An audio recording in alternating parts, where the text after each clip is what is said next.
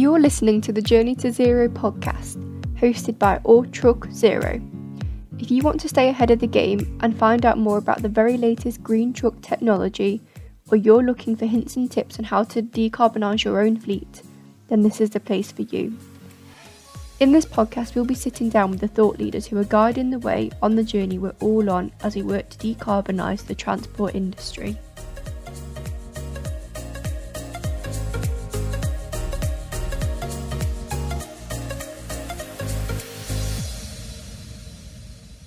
Hello and welcome to our second episode of our podcast, and I'm joined today by Justin Laney, who is the General Fleet Manager from John Lewis and Partners, and he's very kindly taking the time out to talk to us about his experience with biogas powered HGVs. So if you'd like to introduce yourself, Justin, and if we could start by outlining some of the goals and ambitions you have for your fleet at John Lewis Partners.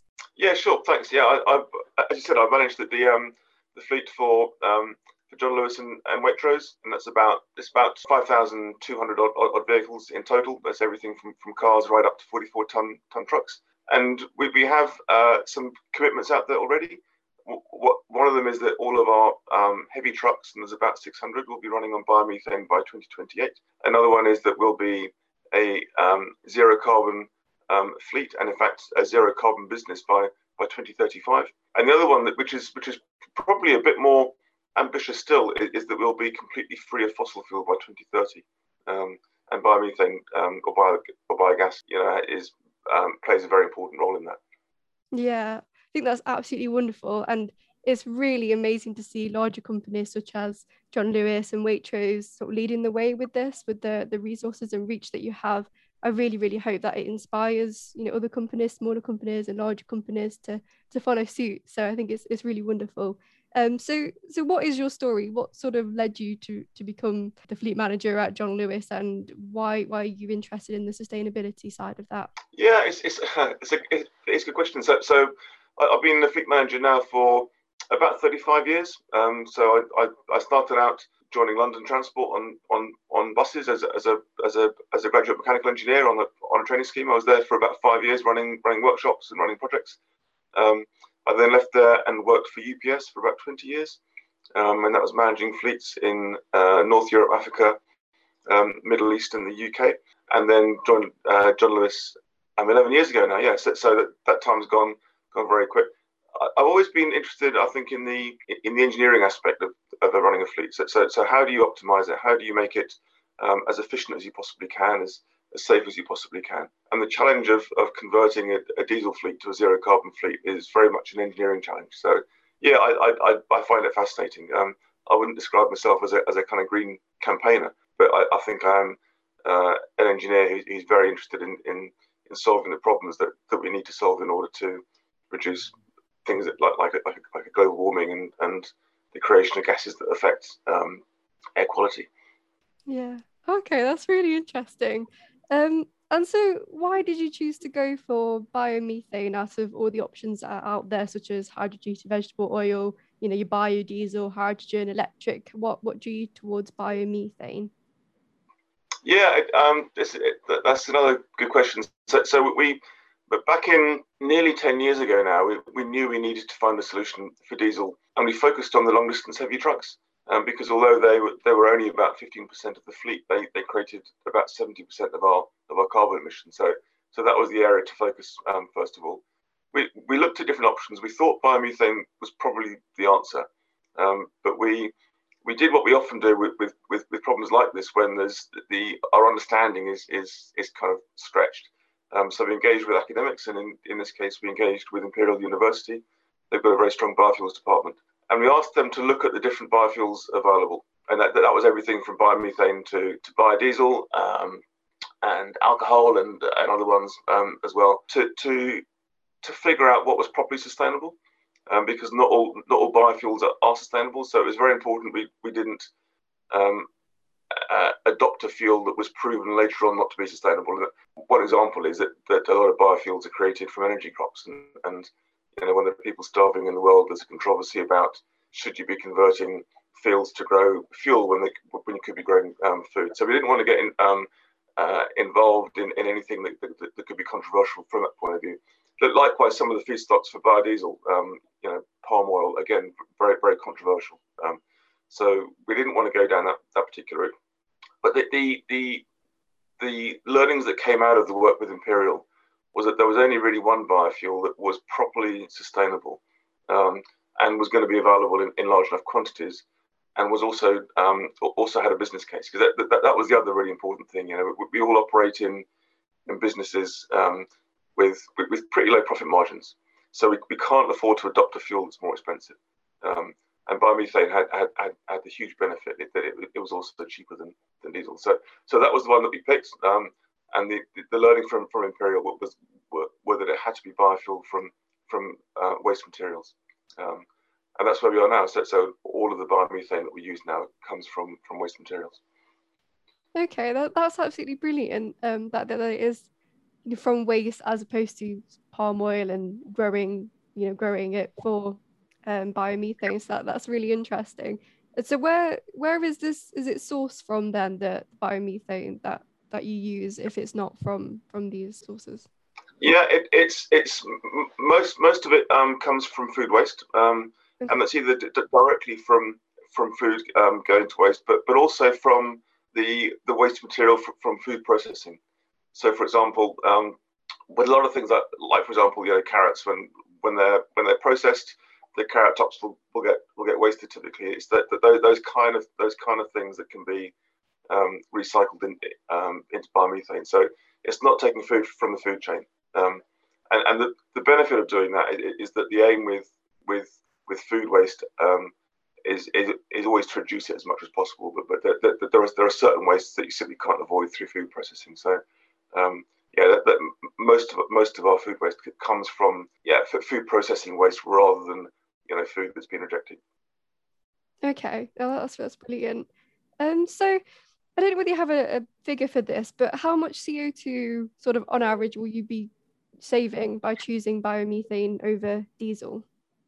Yeah, so each of our trucks generates between 100 and 120 tons of CO2 if it's a diesel truck, and that's based on an average mileage of about 170,000 kilometers a year. So broadly, a truck doing that will generate just over 100 tons of CO2. With the biomethane, we reduced that to about 20 tons. So yeah, it's about an 80% reduction.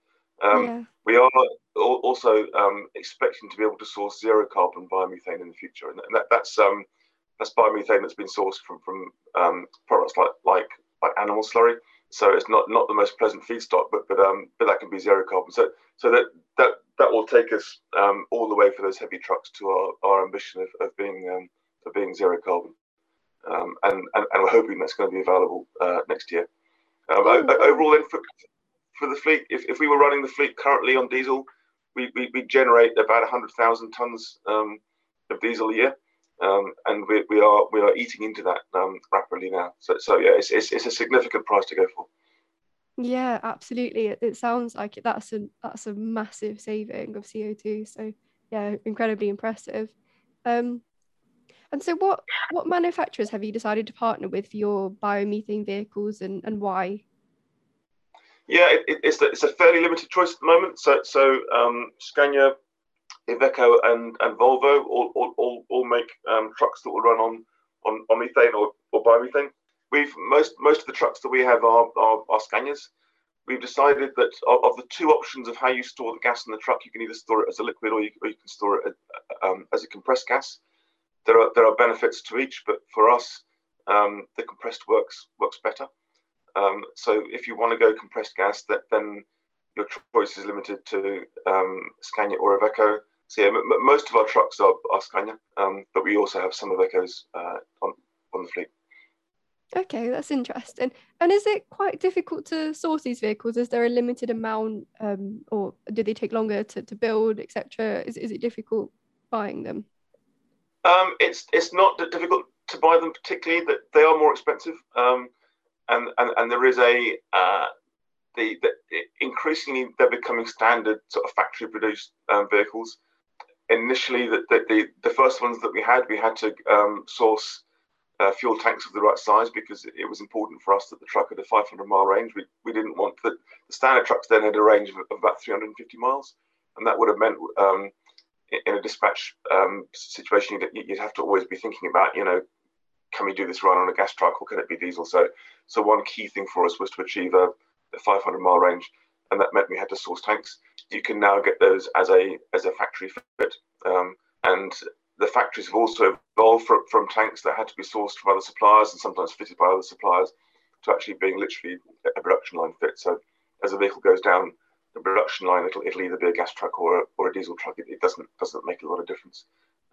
So in those terms, yeah, sourcing them is not too difficult, but they are more expensive. The biggest challenge, I think, with any alternative fuel, and that's whether you're going biomethane or electric for vans, is the infrastructure is always more difficult. And what's really important is that your infrastructure is ready before your trucks are. So infrastructure, yeah, I would say is a bigger challenge than trucks. Okay, no, that's really interesting. And what would you suggest for the infrastructure? Do you have your own, do you store it at your own depots, or are you able to go and fuel from a usual fuel station? How is that working at the moment? Yeah, our preferred model and the way it works in most cases for us is that we work with a fuel supplier, and there's a few out there. We work with CNG Fuels, we work with Air Liquide and with Gasrec. So our preferred model is to work with them, and we say, look, we're going to put some gas trucks, or we intend to put some gas trucks in this distribution centre here. It'd be great if you guys could find some land nearby and build a filling station, and that's how it's worked in the past. So that they then build a filling station nearby that's kind of public access, but our fleet provides the kind of anchor to it that means that they've got a kind of guaranteed level of business with it. So that's not always possible to achieve there. We achieve it in most cases. We have a couple of interim stations at the moment in the Milton Keynes area, which are based on our site, while a much larger public access one is built nearby.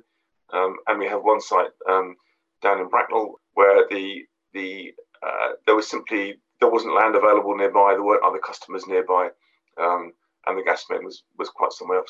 So in that case, we partnered with Air Liquide, and that they've put a filling station down on our site there, and that's working very well. Then that's fueling 60 trucks every day. Yeah, that's really interesting. It is the complete reverse, isn't it, of buying a usual diesel truck, is thinking about the fuel station and then going to buy your truck. So yeah, really, really interesting. Do you know how much footfall the biomethane fueling station is getting at the minute? Is there quite a few trucks around, or is it still quiet? I think it's like a lot of things. It takes longer to get off the ground than the people involved in it think will probably happen. But I think its penetration is probably deeper than people think will happen. So there's been some people involved in the early days. We're one of them, and the companies like UPS was another one, Hermes and so on. But now it seems to be really taking off, and you hear some of the very largest fleets are starting to get involved in it. So someone probably can't mention, but you could, if you think probably of most of the large fleets, but particularly the own account fleet, so the fleets carrying their own goods, they have the freedom to decide. A lot of those, I would say probably the majority of those, are going down the route of a biomethane.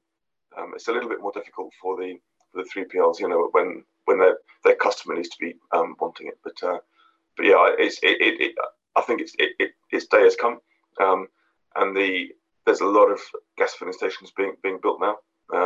So the network's increasing rapidly, and that makes it a lot easier than for the smaller operators.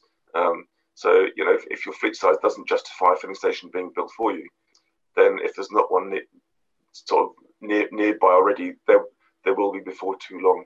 And it also means for the operators that kind of go out for a whole week. A few years ago, you wouldn't have been able to have done that and fill that. Now there's probably, or very soon, there'll be enough filling stations that you could have confidence that you could always fill up somewhere on that route and still get back to base at the end of the week. That's brilliant. That's really, really good. And so you're talking about refueling with biomethane. Is there a big cost difference to biomethane compared to diesel, or is there a comparison between that? Yeah, there is a big difference. It's not quite as big as it was pre-COVID. So one effect COVID had was to reduce the diesel price quite significantly, and gas hasn't gone down quite as much, but it's still a great deal cheaper. You do burn a bit more of it, so kind of in terms of energy, you use a bit more energy with gas than you do with diesel. You buy it differently, so diesel you buy in liters, and gas you buy in the kilograms, and very roughly, and this is very rough. You'll if you're using a liter of diesel, you'll probably be using about a liter of gas. So yeah, in the business case means that we save about 20,000 quid a year on fuel cost. Based on pre-COVID numbers, it's a bit less now. It's probably more like about 15,000 now. So that's a pretty significant saving. You have got some higher costs. The truck costs more, so your depreciation is higher, or your lease cost is higher if you lease vehicles. The maintenance cost is a little bit higher because you've got more routine maintenance. But overall, yeah, it's a very positive business case. Yeah, that's really interesting. I didn't realize there was such big savings with biomethane, so that's brilliant. But talking about the cost of the new truck, what is the difference? Is it quite major? What sort of is it? Yeah, so again, real kind of broad numbers here. A typical diesel truck for us is about 70 grand to buy. A gas one with long range tanks is about 100. So yeah, this is about 30 grand more. So it is pretty significant. We in terms of the other costs, to say that the maintenance cost, the routine maintenance cost is a little bit higher, but we expect the long-term maintenance cost to be fairly similar. And the reason for that is that when you look at a modern kind of Euro 6 diesel truck, it's got an incredibly complex exhaust system, and we're starting to see some quite big builds and maintenance of early Euro 6 trucks. It's also got a very complex and high-tech fuel injection system, and again, we're seeing some very chunky builds on some of that stuff. The gas truck, in contrast, has got a very simple injection system and a very simple exhaust system. So I think longer term, the maintenance costs will probably balance out, and likewise with residual values. I think that there'll be a pretty good market for second-hand gas trucks. So our assumption is overall the gas truck will cost a bit more, and the residual values will be about the same. But that's probably a pretty conservative assessment. So yeah, I'm kind of optimistic that it might actually work out a bit more favourable than that.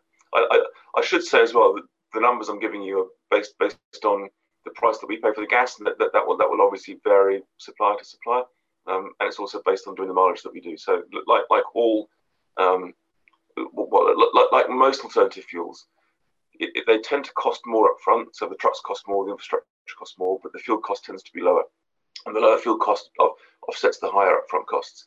But it does mean that the more miles you do, the more savings you make. And there's a kind of break-even point where, for low mileage trucks, it won't be cost effective, and it's just all those factors combined to kind of determine exactly where that break-even point is.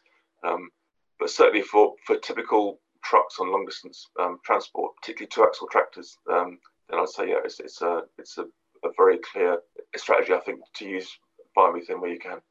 Yeah, that's really interesting, and interesting that you don't think they will depreciate as much as we might expect, because there will be a market potentially for used gas trucks. So yeah, that's interesting to hear.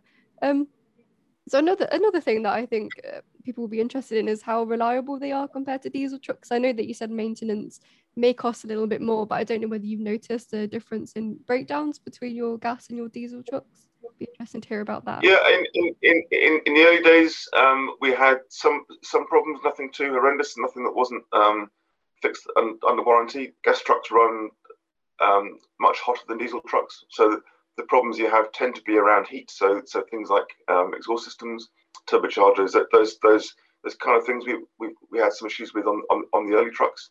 As I say, it's not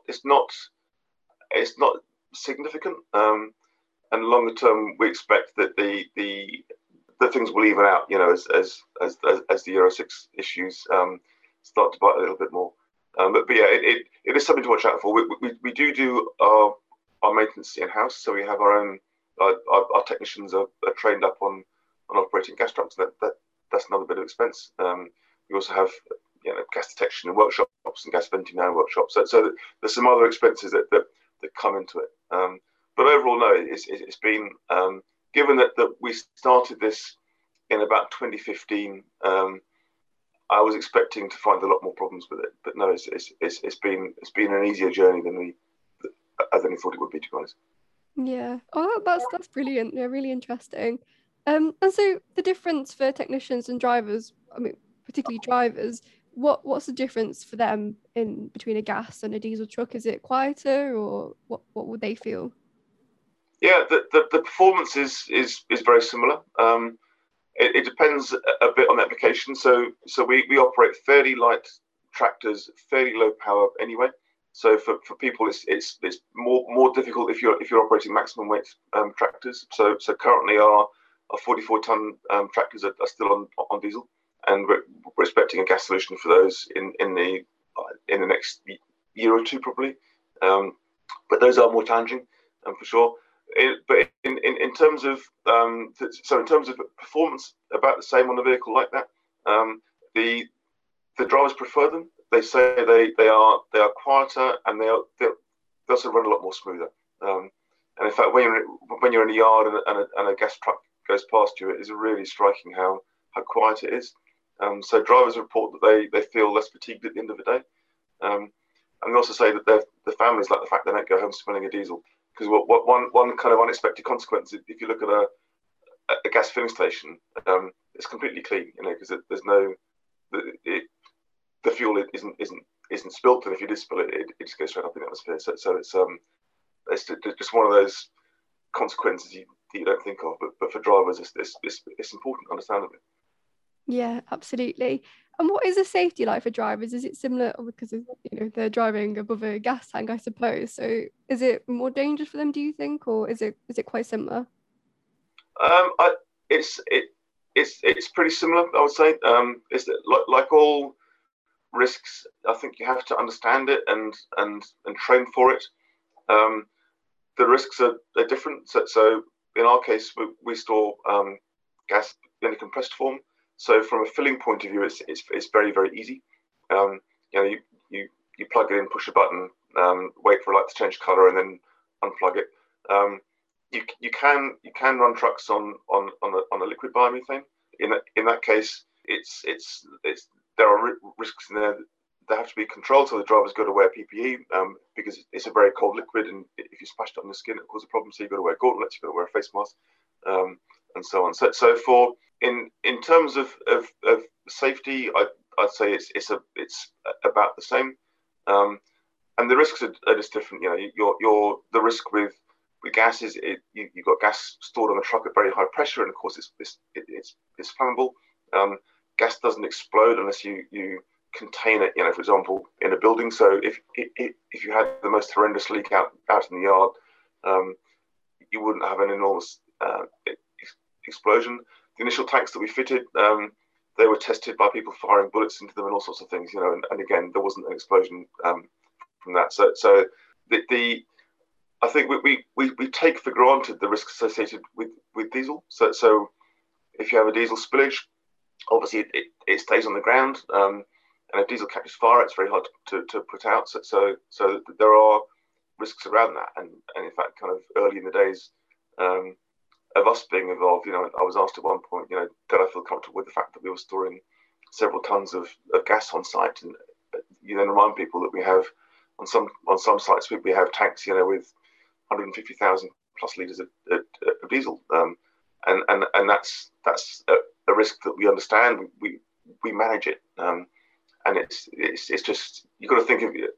I think of it more in those terms about with all risks, you need to understand it. You've got to manage it, and as long as you do both of those things, then you're in reasonably safe hands. Yeah, absolutely. And I guess that would be similar for your HGV technicians as well, with the working on it. It's just realizing the risks and taking care of them. So yeah, that's interesting. Yeah.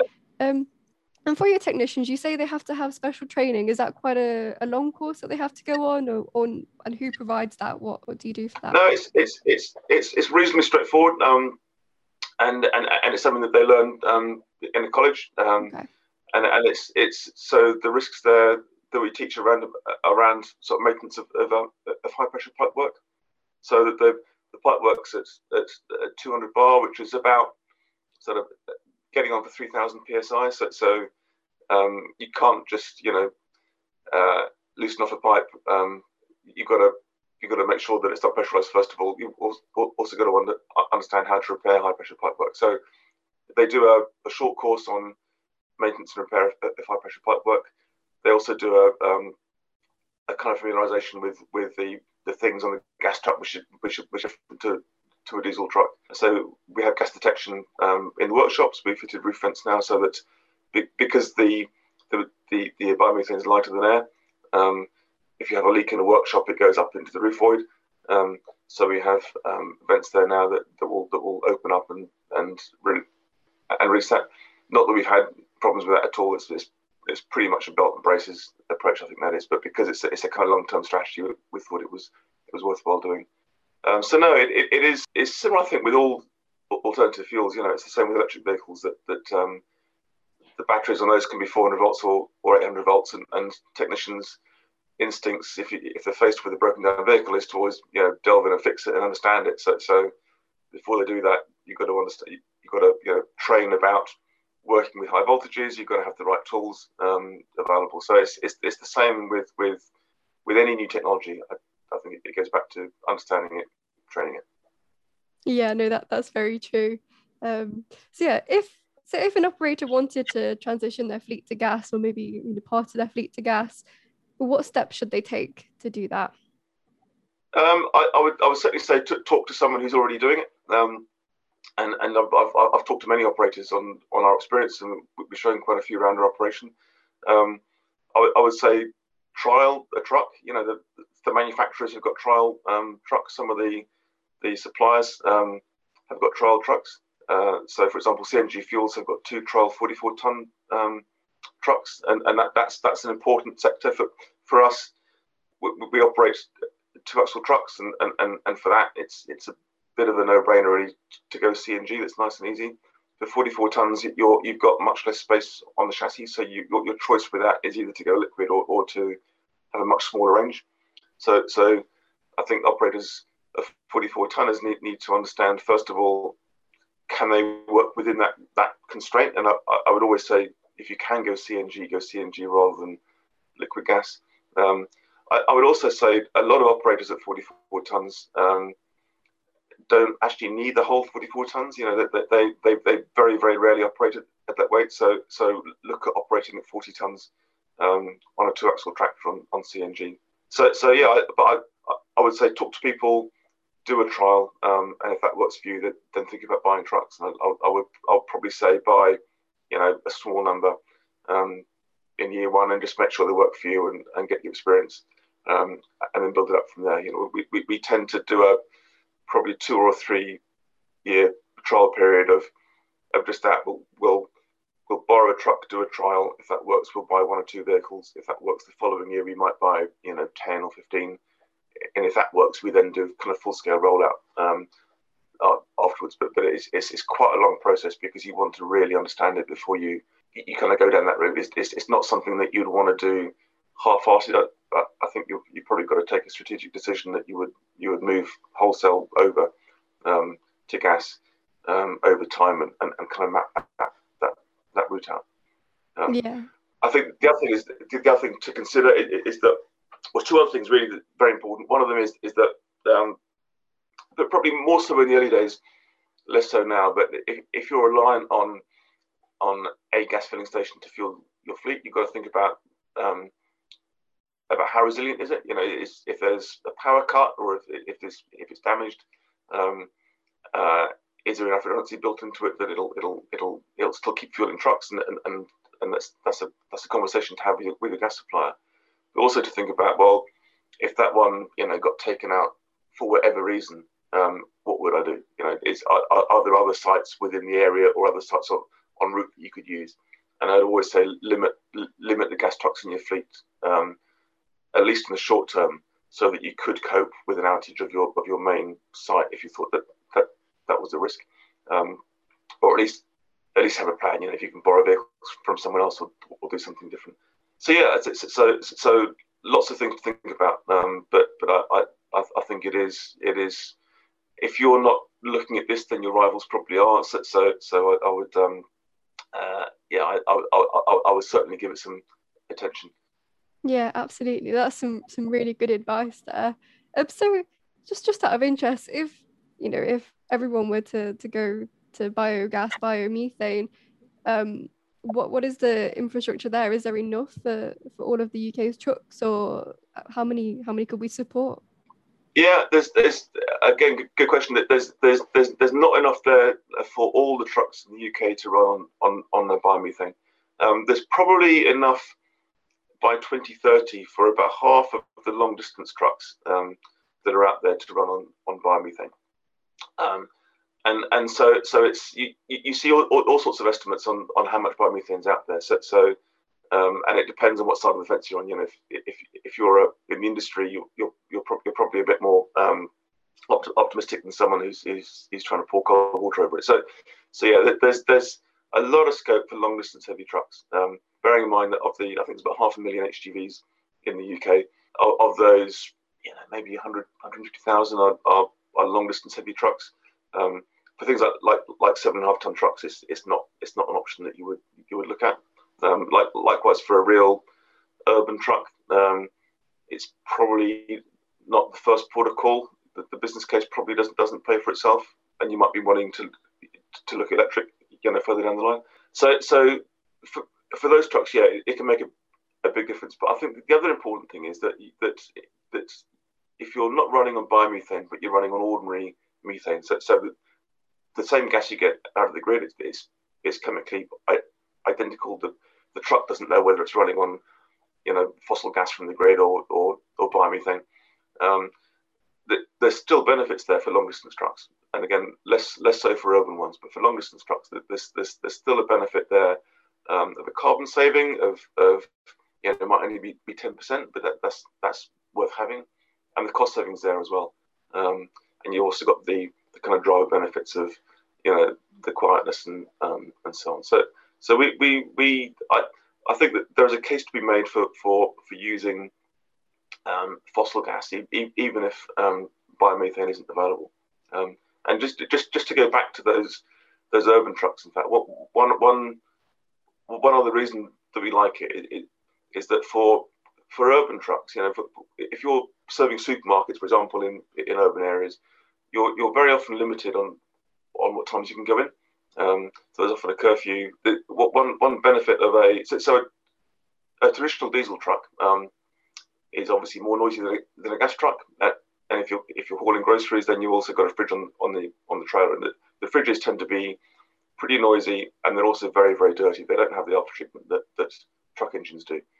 So our solution for that is to use a gas truck with an additional alternator on it that then powers the fridge electrically. So you then have a very clean, very, very quiet combination. And our argument is that a truck like that should be able to go into a city, maybe an hour later than it normally could do. So maybe deliver at 11 o'clock rather than 10 o'clock at night, or maybe 6 in the morning rather than 7 in the morning.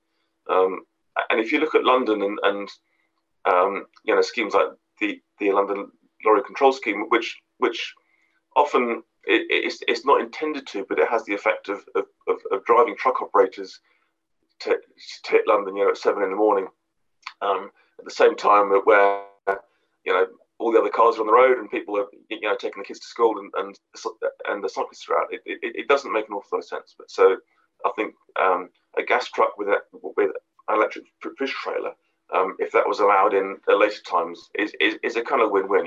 It's quiet, it's safe, and it's on the roads at the time when vulnerable road users aren't on there, and it's not adding to congestion. So yeah, lots of other benefits there as well.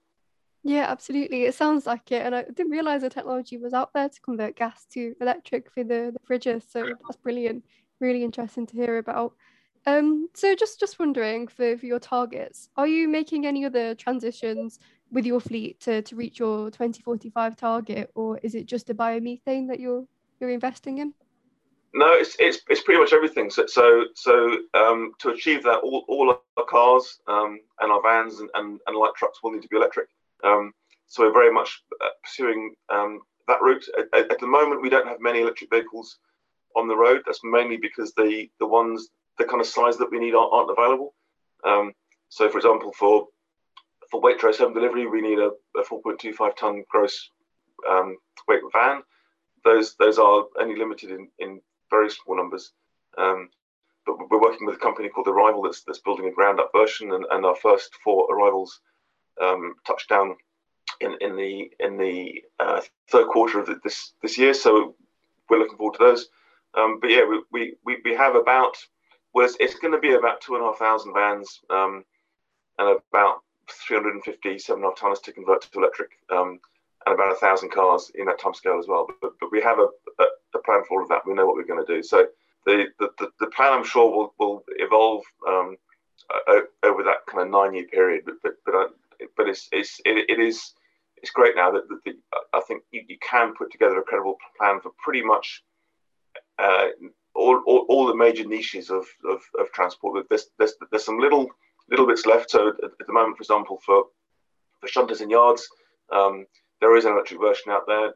But we think for things like that, and for farm vehicles, because we have a farm on Waitrose as well, that we'll be using HVO biodiesel in those. But the vast majority of it will be biomethane for long distance, and electric for urban and short distance vehicles. Yeah, absolutely. So how many biomethane trucks do you have in your fleet now, and how many do you plan to have? We've currently got 228 gas trucks out of a total of about 600. So we expect to buy another 100 this year. So no, we are in full scale rollout, and yeah, it's working well for us. There's only one site left, so we have 5 sites now where we have gas trucks running and filling stations either on site or nearby. There's one more left to do down in Elsford in Kent. So we expect to be partnering up with someone to put a filling station in there in the next year or two, and then start putting gas trucks down there as well. That's fantastic. And what do you see as the most realistic path on the road to zero for commercial vehicles, or do you think it's a combination of everything really, like hydrogen, electric, biodiesel, biomethane? What do you think will be the best? Yeah, I think they'll all have niches. I think the attraction of biomethane is that you can do it right now for long distance trucks, and that's the hardest sector to decarbonize, but also the most important one to go for because of its emissions. So it's going to be a combination of those. I think for smaller vehicles up to 7.5 tons, it's a bit of a no-brainer that electric battery vehicles will be the answer. I think beyond that, biomethane certainly in the medium term, possibly long term. I think the battery long distance truck is a very long way away, if ever. And that's not just because of the cost of the batteries that you would need and the weight of them, but also the challenge of charging, 100 trucks overnight with enormous batteries. I just don't really see that working. Hydrogen's got the problem; it's very, very inefficient. You only get out about 30% of the energy that you put into it, so that will make it expensive because it is using a lot more energy.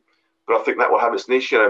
Maybe not in the UK, but certainly for far-flung places where you really want to go zero carbon, and there's not a lot of infrastructure. So northern Norway, probably hydrogen's the answer. The other one that we like though is overhead catenary. So that's a system called Siemens eHighway. So it's rather like overhead tram lines or overhead kind of rail lines. Still a conventional truck underneath it, and that is.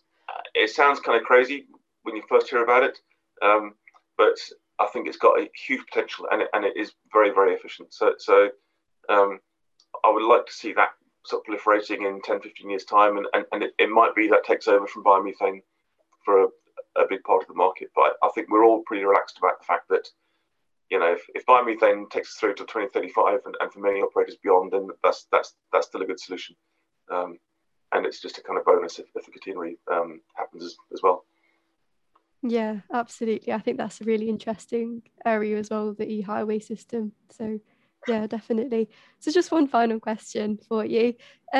What do you think that we can do as people in the industry to help increase everyone's confidence in these alternative fuels and alternative ways? Yeah, I think talking about it and doing things like this kind of podcast to share information is one thing. I think government have a role in ensuring that the business case is secure and the goalposts won't change suddenly, and I think they've been very good at that. So one thing that we and many others were involved in was talking to Treasury about guaranteeing the difference between gas fuel duty and diesel fuel duty. So that's now fixed until 2032. So we know that Treasury won't suddenly turn around and whack up the cost of biomethane and make everyone look a bit daft. So yeah, I would say talking about it for sure and trialing it, and likewise, companies like Alltruck probably offering gas trucks on there, or at least talking to customers about the potential benefits and helping them on that journey. I think Absolutely. is really really important. Yeah, definitely. Right, is there anything else that we should know about biomethane before we go? Or no, I think we probably covered it. Yeah, it's been good to have a chance to talk about it. Yeah. Oh, thank you. Yeah, thank you ever so much for your time, and yeah, thank you very much. No, pleasure. Thank you. Yeah.